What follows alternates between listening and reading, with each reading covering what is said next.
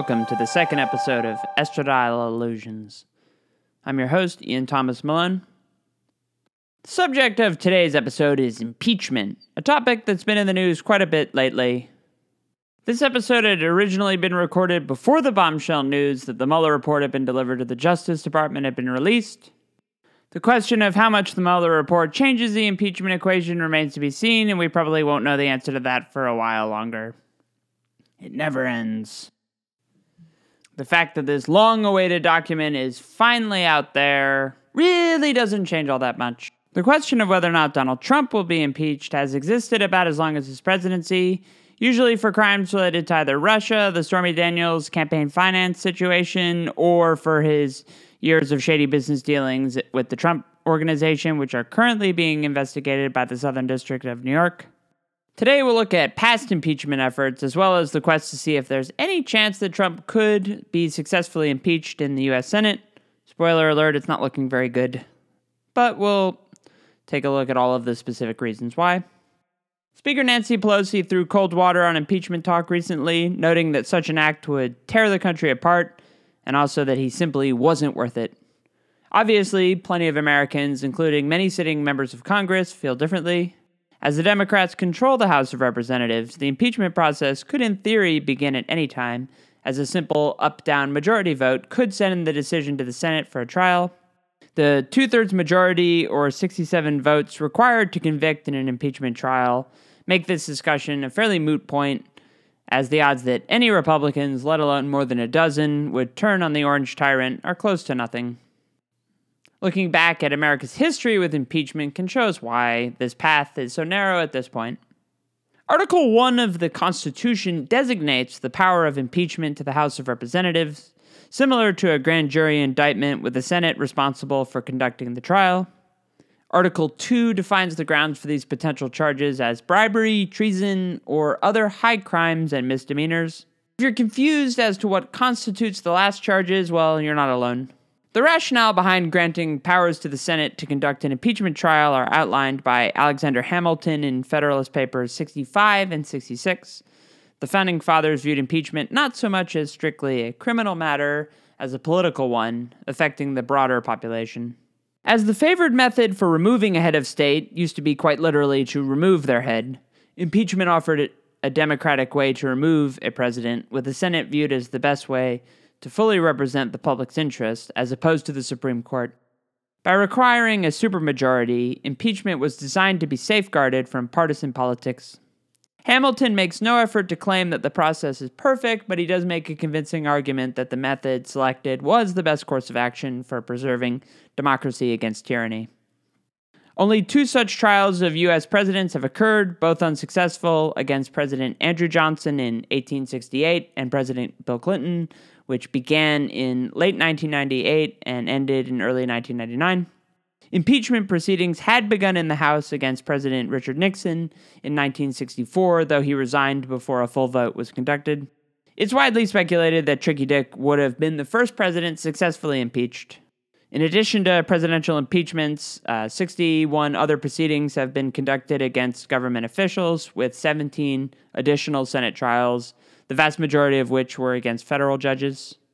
We won't go into those because they're not really as political as presidential ones, and it's not really all that relevant.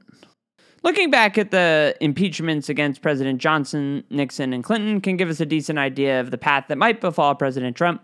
Unlikely as it seems, there are certain events that could trigger an exodus of support in the Senate that would be enough to send Trump back to Mar-a-Lago. But the previous impeachment attempts all point to such an event being extremely unlikely, even if the Mueller report turns up some juicy stuff. Furthermore, it seems almost impossible that such proceedings would begin before the 2020 election. Obviously, a loss by Trump would render this whole discussion moot. Let's begin with President Johnson. Andrew Johnson was selected as Abraham Lincoln's running mate in 1864 as part of the National Union Party ticket, a political party that was only in service for that single election. Johnson replaced Hannibal Hamlin, a former senator from Maine. The idea of putting Andrew Johnson on the ticket, as well as the whole National Union Party to begin with, was seen as a way to appease the War Democrats, which were members of the Democratic Party, who were in favor of continuing the war with the Confederacy, as opposed to the Copperheads who favored peace. Rather than just running as a strictly partisan Republican, Lincoln wanted a national unified front of both Republicans and Democrats that could keep himself out of the political fray in the midst of the most devastating war in U.S. history. Johnson had been an effective military governor in Tennessee, basically the equivalent of martial law. He was tasked with keeping peace in a war-torn state, relative peace. Johnson was not well-liked or well-spoken, either then or now, and was regarded as one of the worst presidents in U.S. history. His selection reflected way more of a desire to appease war Democrats by Republicans than any confidence that he would be able to lead the nation. And as soon as Abraham Lincoln was assassinated, Republicans quickly soured on the idea of having nominated a member of the opposing party to ascend to the presidency. As you can tell from post-elections, the idea of picking somebody from another party is not really one that was regarded as a very good idea, and hasn't been repeated since. The big issue that congressional Republicans had with Andrew Johnson was that he had very different views on Reconstruction than Abraham Lincoln, as well as the rest of the Republican Party. As much of Johnson's cabinet had been nominated by President Lincoln before him, he came into conflict with several of them regarding the execution of Reconstruction. Chief among them was Secretary of War Edwin Stanton, who stood in the way of Johnson's control over the military in the South. Secretary of War is a position now known as Secretary of Defense, somewhat less combative. Johnson supported a quick readmission of the Confederate States back into the Union, putting him at odds with pretty much all of Lincoln's appointees. At that point, the Confederates weren't fully represented in Congress. One of the ways Republicans tried to keep President Johnson in check was to pass what's called the Tenure of Office Act. The Tenure of Office Act required Senate approval to fire any previously Senate-confirmed appointee. The Constitution gives the Senate the power of advise and consent with regard to nominations, but doesn't really say anything about terminations. The Tenure of Office Act is not regarded as very good law. The Supreme Court later ruled that it was probably unconstitutional, though it was repealed in 1897 before they made any remarks about it. The law, though probably unconstitutional, was designed to protect members of the cabinet who supported Reconstruction. President Johnson defied the law and fired Secretary of War Edwin Stanton anyway, prompting a swift reaction from Congress. There were 11 articles of impeachment that passed the House, almost all related to the various specifics of firing Edwin Stanton. The most amusing is the 11th, which was simply bringing disgrace and ridicule to the presidency by his aforementioned words and actions. Imagine a time when a politician could be impeached for bringing disgrace and ridicule. Of the 11 charges passed by the House, only 3 of them were voted on by the Senate.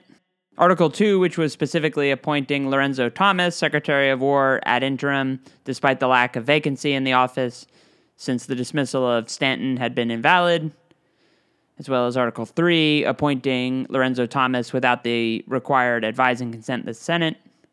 Although in an interim capacity, that was on shaky ground. Not that I don't think anybody cared at that point. Senate also voted on Article 11. They literally voted on the disgrace and ridicule. It'd be fascinating if each Congress nowadays voted on disgrace and ridicule. I wonder what they would find. Or if any Republican could look at that vote with a straight face and not vote yay or aye, or whatever they say. All 3 articles resulted in votes of 35 to 19, which was one shy of conviction. They came within 1 vote of successfully impeaching Andrew Johnson. There were 10 Confederate states that weren't allowed to vote because they were not represented by the Senate at that point. 10 Republicans broke ranks to support Johnson, and all 9 Democratic senators voted not guilty. The consensus thinking among the Republicans that voted to acquit was basically that they were headed down a bad road. The Union was obviously in pretty rough shape after the Civil War, and the idea of impeaching a president for disgrace and ridicule was seen as preposterous even then. Very few members of Congress particularly cared that the impeachment charges they were bringing were on shaky ground. They just wanted to get rid of an unpopular president who was screwing around with their Reconstruction. Andrew Johnson's first speech as vice president had been a disaster, and ever since then they had wanted to keep him as far away from the executive branch as possible. Something that really wasn't that uncommon back then. I mean, the vice presidency has never been regarded as that important of a job until Dick Cheney came around and started acting as sort of a shadow president. But before presidents and vice presidents ran on the same ticket, your vice president was almost viewed as an enemy to begin with. The fact that Johnson wasn't seen as a statesman wasn't really disqualifying for him to be vice president, but it didn't earn him many friends in the process. So Johnson gets acquitted, though that's pretty much the end of his relevancy as a president. He fails to receive the Democratic nomination at the 1868 convention. By then, the National Union Party was gone, which ended his short and unspectacular presidency. He retained popularity in the South for numerous Confederate pardons, including Jefferson Davis. The saga does have a few interesting tidbits as it relates to the odds that President Trump could be impeached. Johnson's firing of Secretary Stanton has a few parallels to the way that Trump dispelled with FBI Director James Comey, widely seen as an act of obstruction of justice, as he went on Lester Holt a few days later, and it said that he fired him with the Russia investigation in mind. However, these parallels don't really bode well for impeachment. As we saw with Johnson's impeachment, when Congress really had to vote on it, a lot of them were uncomfortable with the idea of removing a president for firing a member of the executive branch. The FBI is intended to be impartial from partisan politics, but it is part of the executive branch.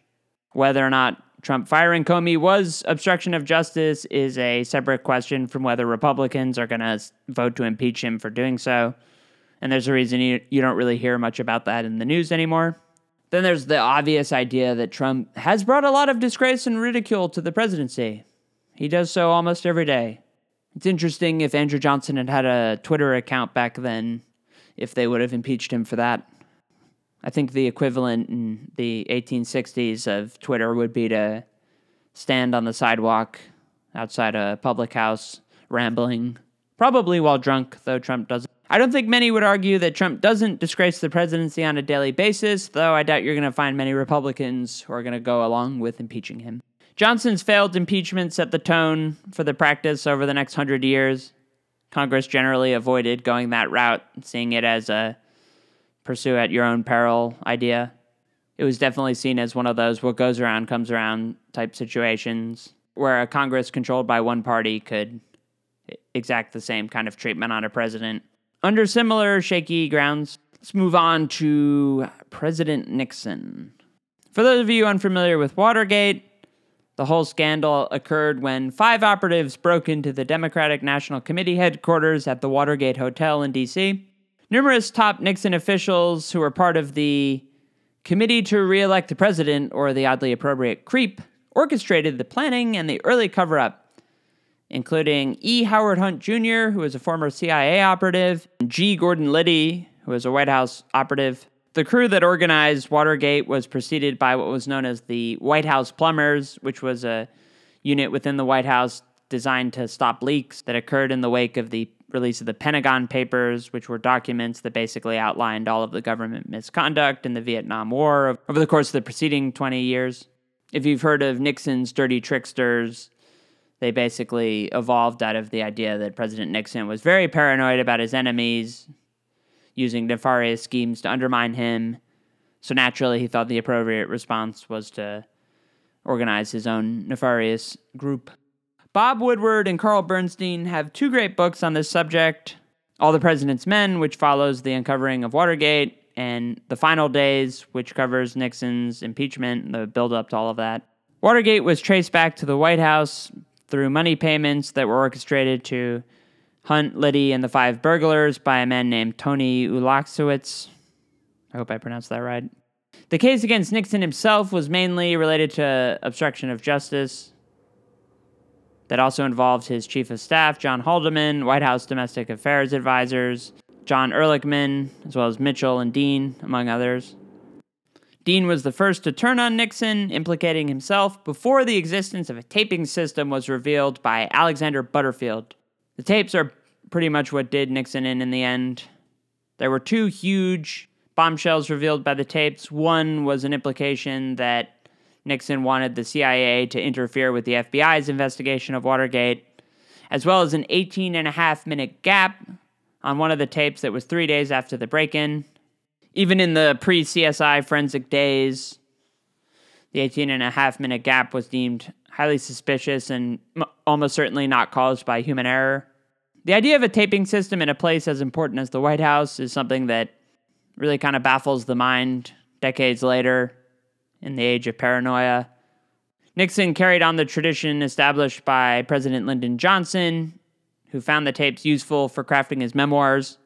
The downside of a taping system, though, is that it, in addition to capturing things that might be useful for books, they had also captured the cover-up scheme that doomed his presidency. Nixon's failure to destroy the tapes is probably the greatest political blunder committed by a sitting president. And as such, he's the only president who resigned because he was caught literally red-handed. The House Judiciary was tasked with unraveling the Watergate scandal as it was covered in the media. The Judiciary Committee, as well as the Senate Select Committee on Presidential Campaign Activities, were the ones who gathered a lot of the witnesses. Back at a time when bringing a witness in front of Congress actually revealed useful information, Dean and Butterfield basically sunk Nixon, implicating themselves in the scandals and pointing to Nixon's then secret taping system. Also on the trail was special counsel Archibald Cox, who had been appointed by Elliot Richardson after his confirmation in 1973. Once the taping system was discovered, Cox subpoenaed the tapes, causing a standoff that resulted in Nixon ordering Richardson to fire Cox, which he refused to do, resulting in what's known as the Saturday Night Massacre, where Nixon fired Richardson as well as Deputy Attorney General William Ruckelshaus. Solicitor General Robert Bork ended up carrying out the termination, though he later appointed Leon Jaworski as the new special counsel. The fight for the tapes went all the way up to the Supreme Court, where a unanimous ruling of 8-0 forced Nixon to cough up the tapes. The main defense of withholding the tapes came from the idea of executive privilege, something Trump lawyers have used quite a bit lately, or tried to use. Supreme Court didn't buy it.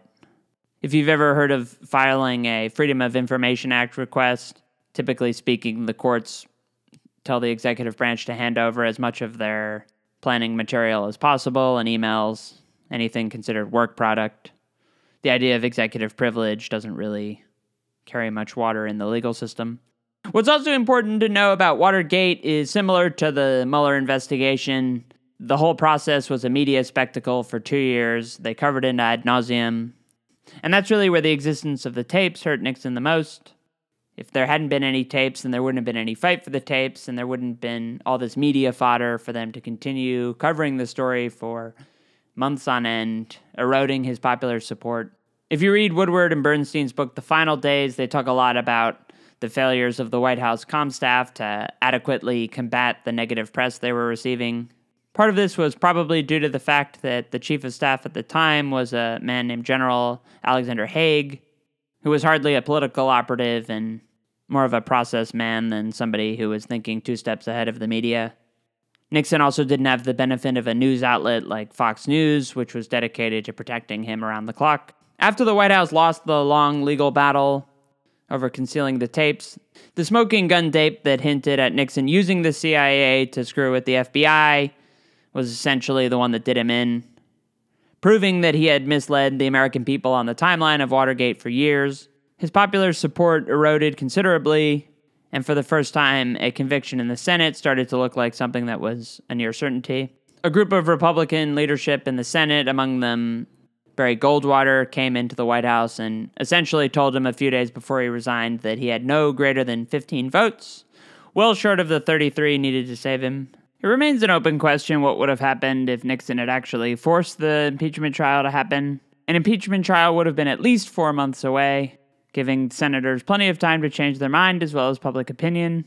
I'm not saying he wouldn't have been impeached, but a lot of these decisions are made as snapshots in time. If you give people time to rethink their decisions, we just don't know what would have happened. It's interesting to speculate. You've probably heard the phrase, "It's not the crime but the cover-up," referring to what did Nixon in. Even after decades of coverage of Watergate, there hasn't been anything that explicitly linked Nixon to coordinating the Watergate scandal or ordering it. He did, however, act extensively toward paying off the burglars and otherwise trying to prevent any tidbits of Watergate from coming out. The idea of what did the president know and when did he know it also played a major factor in his erosion of Republican support, as Nixon constantly provided to the American people a very misleading picture of his understanding of the events as they unfolded. Nixon knew about Watergate almost immediately after it happened, and the tapes proved that he was full of shit. So before Nixon could be convicted in the Senate, he resigns, handing the presidency to President Ford. If you're interested in learning more about Watergate, I highly recommend going to the Nixon Presidential Library in Yorba Linda. You can actually listen to the 18.5-minute gap in the tapes, and you can see for yourself what the tampering sounds like. The Nixon Library also does a wonderful Christmas train exhibit during the holidays. It's a fun place to visit. I live about half an hour away from there, and I've been a few times. It's always kind of weird when the transgender woman walks into a Republican presidential library, but it's always a fun time. It's cheap if you have a student discount. It's really probably the most fascinating political scandal in American history. I've read several books on the subject, and it never really gets old. The incompetence of the White House staff really did them in terms of support from their own party. There are obvious parallels to the Trump situation with regard to Nixon aides turning on him, though the real kicker is the absence of something like the smoking gun tape, which implicates the president beyond any reasonable doubt. That idea really can't be understated enough.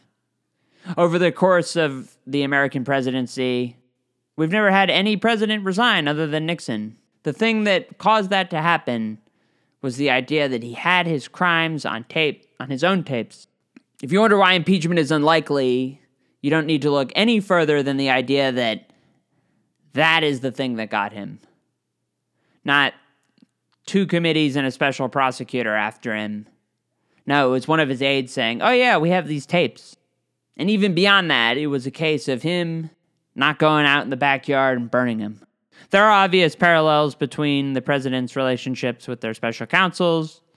Though Trump has not explicitly ordered the termination of Robert Mueller, he did reportedly attempt to, and Nixon frequently undercut the legitimacy of the special counsel, something that Trump does on a daily basis, though obviously we didn't have Twitter back then either. It would have been fascinating to see a president like Nixon how he would behave on Twitter. I am not a crook. Yeah, it's funny if they brought disgrace and ridicule to the presidency charges up on him like they did with Johnson. You know, it's a situation where he had to go up and tell the American people he wasn't a crook. That's always something that, it's always great when a president has to go out and do that. Moving on to President Clinton. Now, the whole Clinton impeachment proceeding is widely regarded as a disaster for the Republicans, mainly because of the grounds that they chose to pursue impeachment on were fairly shaky to begin with. All the investigations into the Clintons originally began with Whitewater. Whitewater was supposed to be a resort community out in Arkansas, and the project was developed by Clinton friends James and Susan McDougal. Fortunately, you can't see a lot of instances where anybody would refer to it as Whitewater Gate, though gate as a suffix has been added to pretty much every scandal since Watergate happened. James McDougal did get indicted over questionable business transactions related to potential loan fraud before the 1992 election, though he was acquitted. The intensity over the Clinton scandals began to escalate when there were also controversies related to terminations in the White House Travel Office related to nepotism, as well as the 1993 suicide of Deputy White House Counsel Vince Foster, who had at that point handled much of the Whitewater-related paperwork. The Clintons were cleared of wrongdoing in all of these cases, though you'll find a lot of right-wing conspiracy theorists who will draw large maps connecting all of it together. Unrelated to all of these scandals was the Paula Jones case. Paula Jones sued Clinton for alleged sexual harassment that occurred while he was governor of Arkansas. There was an event that she was working as a secretary for. According to her, an Arkansas state trooper organized a rendezvous in a hotel room where Clinton asked Paula Jones for sex, and she said no. Obviously, all of this is unverified. The Supreme Court ruled that the case could go forward while Clinton was serving as president. In tandem to all of this was Clinton's affair with White House staffer Monica Lewinsky, who was later transferred to the Pentagon. And after that, she left for a job for the private sector that was organized with help from President Clinton. Pentagon staffer Linda Tripp starts recording conversations she had had with Lewinsky, passing them on to Paula Jones's lawyers. Lewinsky files a false affidavit in the case, believed to be encouraged by Clinton himself. Special prosecutor Ken Starr's team believed that Clinton also pressured his secretary Betty Curie into lying as well. Curie is believed to have helped coordinate some of the rendezvous between Lewinsky and Clinton, as it would have been pretty difficult at the time to have a low-ranking White House staffer come into the Oval Office. Most of their rendezvous happened at the weekends when the offices were practically empty. There was also a track record of gifts between Monica Lewinsky and President Clinton, as well as the efforts to help her find employment elsewhere. President Clinton denies the affair with Monica Lewinsky in sworn deposition, which set up the perjury charges. Ken Starr submits his report to Congress, as well as the American people simultaneously, which at the time was following special prosecutor guidelines, which have since expired. Pretty much expired because of Ken Starr's actions. The House Judiciary declines to conduct any follow-up investigations, unlike the House Judiciary Committee during the Nixon administration, which was very thorough. Instead, they opted straight for impeachment, which was regarded as a very partisan process. President Clinton earned a lot of eye rolls for his grand jury testimony, at which point he used the phrase, "depends on what the meaning of the word is," regarding his relationship with Monica Lewinsky.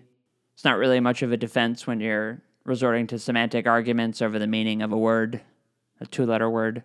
There was also a semantic argument over what constitutes sexual relations. There was a Clinton defense that revolved around the idea that he hadn't perjured himself because he'd only received oral sex. He hadn't actually performed any sexual act. This case differed from President Nixon's in the sense that the public increasingly viewed Ken Starr's special counsel as conducting a witch hunt, spending $70 million on an investigation that only resulted in perjury and obstruction of justice charges, whereas Archibald Cox and Leon Jaworski were both highly respected. Starr wasn't actually the first choice to be special counsel, but he had been appointed by a 3-judge panel. After original appointment, Robert Fisk was rejected after being appointed by the Attorney General Janet Reno at the time, which was in violation of the now expired Ethics of Government Act. We use the terms independent counsel and special prosecutor and special counsel all interchangeably, but the office of the independent counsel has been replaced with the office of the special counsel, which is now appointed by the Attorney General or a person acting as the Attorney General, as was the case when Rod Rosenstein appointed Robert Mueller. There are similarities to President Nixon's case in the sense that President Clinton also repeatedly lied to the American people, at one point saying, "I did not have sexual relations with that woman," which was later proved to be verifiably false, after Monica Lewinsky turned over the infamous blue dress covered with his semen. 2 out of the 4 articles that were brought by the House passed, related to perjury and obstruction of justice. There was an additional count of perjury that failed, and one abuse of power charge that also failed. It'd be interesting to see how that one would do in today's day and age, as the whole notion of the power imbalance between the President of the United States and a White House intern was something that wasn't really discussed that much, although, looking back on it, it's hard to see how. All 45 Senate Democrats voted no on both charges. 10 Republicans voted no on perjury and 5 on obstruction. Current Republican Senator Susan Collins of Maine voted not guilty on both charges. Current sitting Alabama Senator Richard Shelby voted not guilty just on the perjury charge. There are 5 Republican senators who are still in office who voted guilty on both charges. Senate Majority Leaders Mitch McConnell of Kentucky, Senator Jerry Moran of Kansas, Mike Crapo of Idaho, Mike Enzi of Wyoming, and Chuck Grassley of Iowa. Also interesting to note is that Alaska Senator Lisa Murkowski's father, Frank Murkowski, who was senator at the time, voted guilty on both charges. It's also interesting to note that at the time, Lindsey Graham, now senator from South Carolina and current head of the Senate Judiciary Committee, was one of the staunchest supporters of impeachment. It'd be interesting to see how he feels nowadays. I highly doubt he wants to go down the impeachment route again, seeing as it didn't work out so well the first time. The aftermath of the trial was largely regarded as a disaster for the Republicans. The charges of impeachment had been brought up in 1998 during a lame duck period after the Republicans had lost seats in the House running on impeachment. It was a mixed bag for President Clinton. His job approval went up, but people, rather unexpectedly started to question his moral character. The Democrats again gained seats in 2000, though they lost the presidency, obviously, under controversial circumstances. The biggest parallel between President Clinton's situation and President Trump's is the fact that sex played a big role in both cases. This, again, really doesn't bode well for Trump's impeachment. I think you could look at the facts and come to the conclusion that President Clinton had, in fact, perjured himself by denying his relationship with Lewinsky. And the idea that he had interfered with her testimony and affidavit is also something that a reasonable person could look at and say, yeah, there were probably some nefarious actions committed. And yet, if you look at whether or not that's grounds to remove a sitting president, I think a lot of people can agree that receiving a blowjob while very coarse is really not what we want to see as an impeachable offense. Questions of moral character and just morality in general have an interesting relationship with politicians. Obviously, a lot of them try to pretend like they're huge Bible supporters and that they live the words of Jesus and try to be righteous, morally upstanding citizens, but the American people have consistently looked at that and decided that it's not something they're that concerned about. As it relates to campaign finance related to Stormy Daniels, it doesn't seem likely that Republicans are going to get behind the idea that we should remove President Trump just because he cheated on his wife. I don't think Republicans are going to get behind the idea that we should impeach Trump because he had an affair with a porn star. It is interesting to note how lying to the American people was something that was devastating for President Nixon, but not so much for President Clinton. Again, the circumstances of the lying were very different, as well as the notion of the sort of slow drip of the Watergate-related controversies. Again, the American people didn't really have much of an appetite for Ken Starr's fishing expedition. Began with potential real estate fraud and ended up with a unfortunate case of fellatio. If you hear people saying that they think it's likely that President Trump will be impeached, the question you must ask them in every case is, where are the votes? You need 20 Republican votes to convict President Trump. The House of Representatives can invoke an impeachment trial, but unless there's any path that shows 20 Republican votes to convict, such an endeavor is, quite frankly, it is a waste of time, as Speaker Pelosi said. It's not going to work, and without bipartisan support, the only thing that's going to happen is that Trump supporters are going to become enraged, and they'll show up to vote in larger numbers. The biggest issue hurting impeachment right now is that President Trump is very popular in the Republican Party. A lot of polling shows his Republican support as north of 90%. Unless that takes a sharp turn, and I'm talking like 50 or 60 points, impeachment is going to be pretty moot. The question of what evidence the Mueller Report could bring that would really change the game on impeachment is certainly an open question. Nobody wants to prejudge that. But I mean, you've really got to wonder if even, let's say, if the P tape shows up, is that really gonna change anything? I mean, if it took Nixon on tape using the CIA to do his bidding, it would pretty much take Trump on tape with Putin talking about payoffs for campaign support to really change the dynamic in any meaningful way. Obviously, the public hasn't seen the Mueller report yet, but if Attorney General Barr's letter is any indication, there's probably not some massive smoking gun there of the same magnitude as the Nixon tape. There's probably no greater example of how hard it is to sway Republican support than the situation with Brett Kavanaugh. While Kavanaugh was confirmed by a small margin, there wasn't really ever any doubt that he was going to get upwards of 48 votes from the Republicans. And I hate how the Kavanaugh hearing was constantly framed as whether or not there was evidence to convict him and innocent until proven guilty. That would be true in a criminal trial, but this was a job interview. After hearing his whiny testimony where he displayed no less than 15 distinct hysterical emotions, yelling, screaming, things that no female nominee would ever survive, challenging the senators, asking them if they were drunks. I like beer. I mean, it's really not that hard to look at that situation and say to yourself, gee, I don't know if the accusations are fair or not. There's not a ton of evidence. Christine Blasey Ford's testimony was very compelling. Obviously, these situations are by design short on corroborating evidence. I don't really know what she could have supplied from 30 years ago that would have really swayed votes, but the fact remains the Republicans never really wavered as to whether or not this hysterical, deranged man should be given a lifetime appointment on America's highest court. The Republicans really never wavered on that idea. They thought it was a great idea. So that kind of situation, you look at impeachment and you think to yourself, gee, what would it take to get him impeached? The answer is it's tough. It seems likely that if the Democrats choose to go down that route, they'll do it almost unanimously. There are 45 Democrats in the Senate, plus 2 independents, Angus King of Maine and Bernie Sanders of Vermont, who caucus with the Democrats. But as far as the 47 of them go, it would be almost certainly that they'd all vote guilty. The 2 senators that I think about are Joe Manchin of West Virginia, who was the one Democrat to cross over and support Brett Kavanaugh. There's also Doug Jones of Alabama, who faces probably the hardest re-election of any senator for the 2020 election. But Doug Jones hasn't really broken from the Democratic ranks very often. So if it came down to impeachment, I imagine he would probably vote to convict, depending on what the charges are.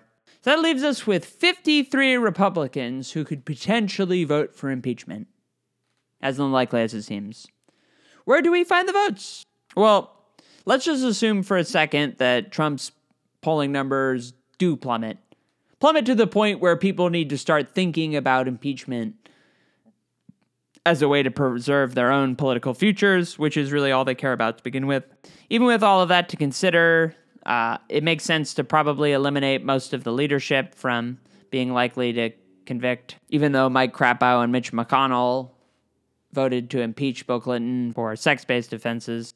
That also probably takes Joni Ernst, Mike Lee, Todd Young, John Barrasso, and Roy Blunt, as well as President pro tempore Chuck Grassley, out of consideration for impeachment, which brings us down to 44 who may vote. There are 33 seats up for grabs in the 2020 elections, as well as a special election to permanently fill Senator John McCain's seat, currently being held by Martha McSally, who lost to Arizona's other senator, Kirsten Sinema, in a race to replace Jeff Flake. It's hard to imagine even Jeff Flake, who never feared going on the Sunday morning talk shows or on one of his long Senate soliloquies on all the ways that Trump said mean things. But when it came to votes that mattered, Jeff Flake was there for Trump 80+% of the time. He never met a difficult vote for Trump that he didn't want to cast. It's people like Flake that really make impeachment seem impossible, because they'll talk ad nauseum about how awful this man is, how he's ruining our democracy. And would Jeff Flake vote to impeach Trump? I don't think so. The senators who are up for re-election in 2020 are interesting to look at. Obviously, a lot of them need Trump's support at this point to get past their primary voters. There are 22 seats being defended by Republicans, only 12 for Democrats, which makes the map far more favorable for Democrats. The 2018 Senate map was historically bad for Democrats, which explains how the Republicans held the Senate, even though they lost 40-plus seats in the House. Recently, 12 senators voted against Trump's emergency wall declaration, where he declared a national emergency in an attempt to bypass Congress's power of the purse to fund his long-awaited border wall, which will never be built. Among them are Lamar Alexander, Roy Blunt, Susan Collins, Mike Lee, Jerry Moran, Lisa Murkowski, Rand Paul, Rob Portman, Mitt Romney, Marco Rubio, Pat Toomey, and Roger Wicker. Opposition of things like Trump's wall are sort of where we look at the cracks in his potential impeachment defense. It's easy to see somebody like Mitt Romney voting against him. That's probably his sort of Mr. Smith comes to Washington moment that he has long fantasized about ever since he gave that speech denouncing Trump back in 2016. But then there's the Marco Rubios and the Rand Pauls of the world who have been, by and large, pretty strong allies of his. Lamar Alexander of Tennessee is retiring, so his vote is one that wouldn't really be impacted by future political considerations. There are also 8 senators who opposed Trump in 2016 who are still in the Senate. Cory Gardner, Susan Collins, Rob Portman, Ben Sass, Lisa Murkowski, Dan Sullivan, Lindsey Graham, and Mike Lee.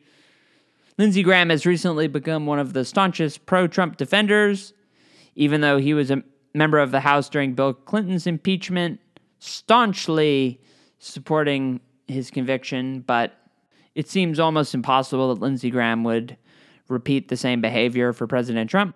I bring up the senators who opposed the Wall Declaration as well as the ones who opposed him in 2016, essentially to show how few Republicans have defied him in any meaningful way. And you can argue that opposing the Wall Declaration isn't really that meaningful since there aren't enough senators to oppose a veto. Where do we find the votes? If President Trump's going to be impeached, they need to come from somewhere.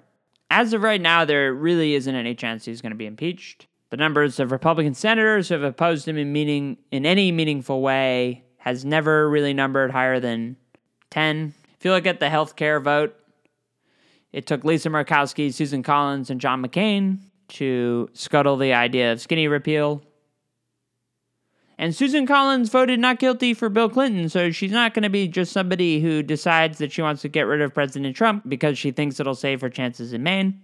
The votes simply aren't there. And looking at President Johnson and President Nixon and President Clinton, none of those paths can really be repeated to a point where they're going to get to a Trump resignation or a Trump impeachment, unless there's some kind of just overwhelming smoking gun that not only changes Congress's mind, but more importantly, the American people's mind.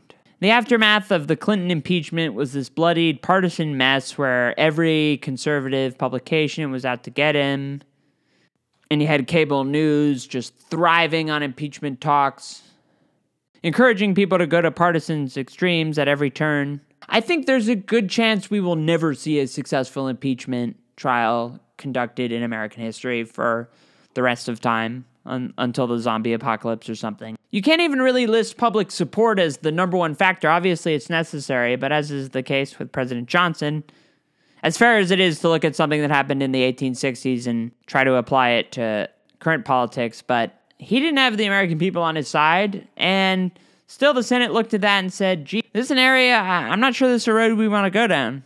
I mean, there's a reason we have elections every 4 years. If the country decides that it doesn't like the president, getting rid of them via impeachment has never been the method that we've decided we've wanted to use. Instead, we go out and vote. And unfortunately, there's plenty of Republicans out there who love Trump and want him to be impeached by token of the fact that they know it's going to fail and they know it's going to bolster their support. Polling has tried to gauge whether impeachment is popular with independents. I mean, finding true independents, that is people who could vote either way. They're almost like a mythical figure. It's hard to really determine, or if people just don't really want to say what their political views really are. I know the Mueller Report has just been delivered to the Justice Department, and nobody's seen it yet. So while it seems a little unfair to prejudge its findings before they're actually released, it's fairly safe to say that impeachment as we know it is dead. The Democrats are not going to be able to successfully impeach Trump over Russia collusion, and they're certainly not going to be able to impeach him over obstruction of justice. I know people are anxiously awaiting the report that doesn't explicitly exonerate him for obstruction, but the Republicans are just simply not going to follow that path. They're not going to impeach Trump for firing James Comey or for screwing around with the Mueller investigation if there wasn't any underlying Russia collusion. The media is undoubtedly going to continue to speculate on obstruction of justice, but it's really a moot point. It's not going to go anywhere. And the odds that 20 Republicans are going to get on board with anything related to impeachment over the Mueller Report is just pie in the sky. It's not going to happen. I know a lot of us were waiting for the Mueller Report thinking there was going to be some smoking gun, but it sure doesn't look like he found one. I apologize if you tuned into this episode hoping that I would draw some great map to impeachment. The important thing is not to try and make some outlandish reach, but to look at the people who really want impeachment to happen and ask them, how do you think this is possibly going to happen? Because in order for it to happen, we need evidence that we don't have now. We need it to be so clear and present that even the biggest partisans of the world, say for like the Sean Hannitys or the Laura Ingrams and the Breitbart and all of, that fringe stuff, for everybody to just look at that and say, this guy is an existential threat to American democracy and he must be removed. Because all the stuff that the Southern District is investigating. That's not going to get him impeached. Republicans can just look at that and say, this didn't happen while he was in office. Sure, he made shady business dealings with Saudi Arabia, Russia, plenty of other countries. Who cares? Didn't happen while he was in office. You need impeachment evidence that can withstand the who cares defense. Because Republicans can just look at all sorts of things, say, gee, sure that's bad, but is it worth getting rid of him? AKA, is it worth sacrificing my political future? So until his polling drops, and unless there's some great Mueller bombshell, I mean, you can already see it in the way that cable news coverage is encouraging people that, gee, maybe the Mueller report won't have a smoking gun. Maybe there won't be this tape that solves all the issues. And the idea of tapering expectations is frustrating for so many people, myself included. I would love to see Trump impeached. I know there's people out there who say, well, gee, that makes you a partisan, and maybe you shouldn't be doing this. And to them, I say, you know what, fine. If you don't like my impeachment talk, you don't have to listen to my podcast. As much as I want to see him impeached, I just don't see an environment where that's actually going to happen. And for all the books that I've read about impeachment, in addition to the Woodward and Bernstein books, I recommend Jeffrey Toobin's A Vast Conspiracy, chronicles all of the Clinton scandals that built up to his impeachment. Part of the reason that impeachment is so fascinating is that it's seemingly the ultimate partisan weapon. If you hate the opposing party's president and you're in control of Congress, if you're in control of the House of Representatives, you can impeach him and put a stain on his legacy, or hers eventually. It's this taboo thing that people want to fantasize about, but they don't want to look at their spouse in bed and say, I really want to try this thing. I want to try this out. I want to see how it feels to put the leader of the free world through the ringer. They're afraid that what goes around comes around. But that ball's been kind of set in motion 20 years ago when they did the same thing to Bill Clinton. So I think the odds that President Trump is impeached before 2020 are next to nothing. It'll be interesting to see what happens if he does get reelected, because it seems fairly unlikely that the House will flip back to the Republicans anytime soon, leading to the possibility that they can begin impeachment proceedings at any point. Obviously, the various committees in the House are doing investigations into the president's conduct. They'll undoubtedly turn up things that can be used to frame impeachment, but it remains to be seen if any of that will produce evidence that will garner bipartisan support. I wish I had some juicy map to impeachment. I looked at this stuff, I looked at the numbers, and I could really, as of right now, I can pretty much only cite Mitt Romney as a Republican senator that would really just love to impeach Donald Trump. And that number, they say 1 is the loneliest number, but 47 plus 1 is still only 48. Need to get to 67. And with this current map, they're never going to get there. Will President Trump be impeached? I hope so. Is there any chance in hell that he's actually going to be impeached? Probably not. And that does it for this week. Sorry to end on such a downer. I really wanted a climactic, yeah, we're going to get Trump. But I worked on this for a long time, and I just didn't see it. Next week, we're going to switch gears again and talk about Sega, the decline of the great 90s video game company. Got a great guest coming on to talk about how they left the console market. Really looking forward to it. And see you next time. Thank you for listening.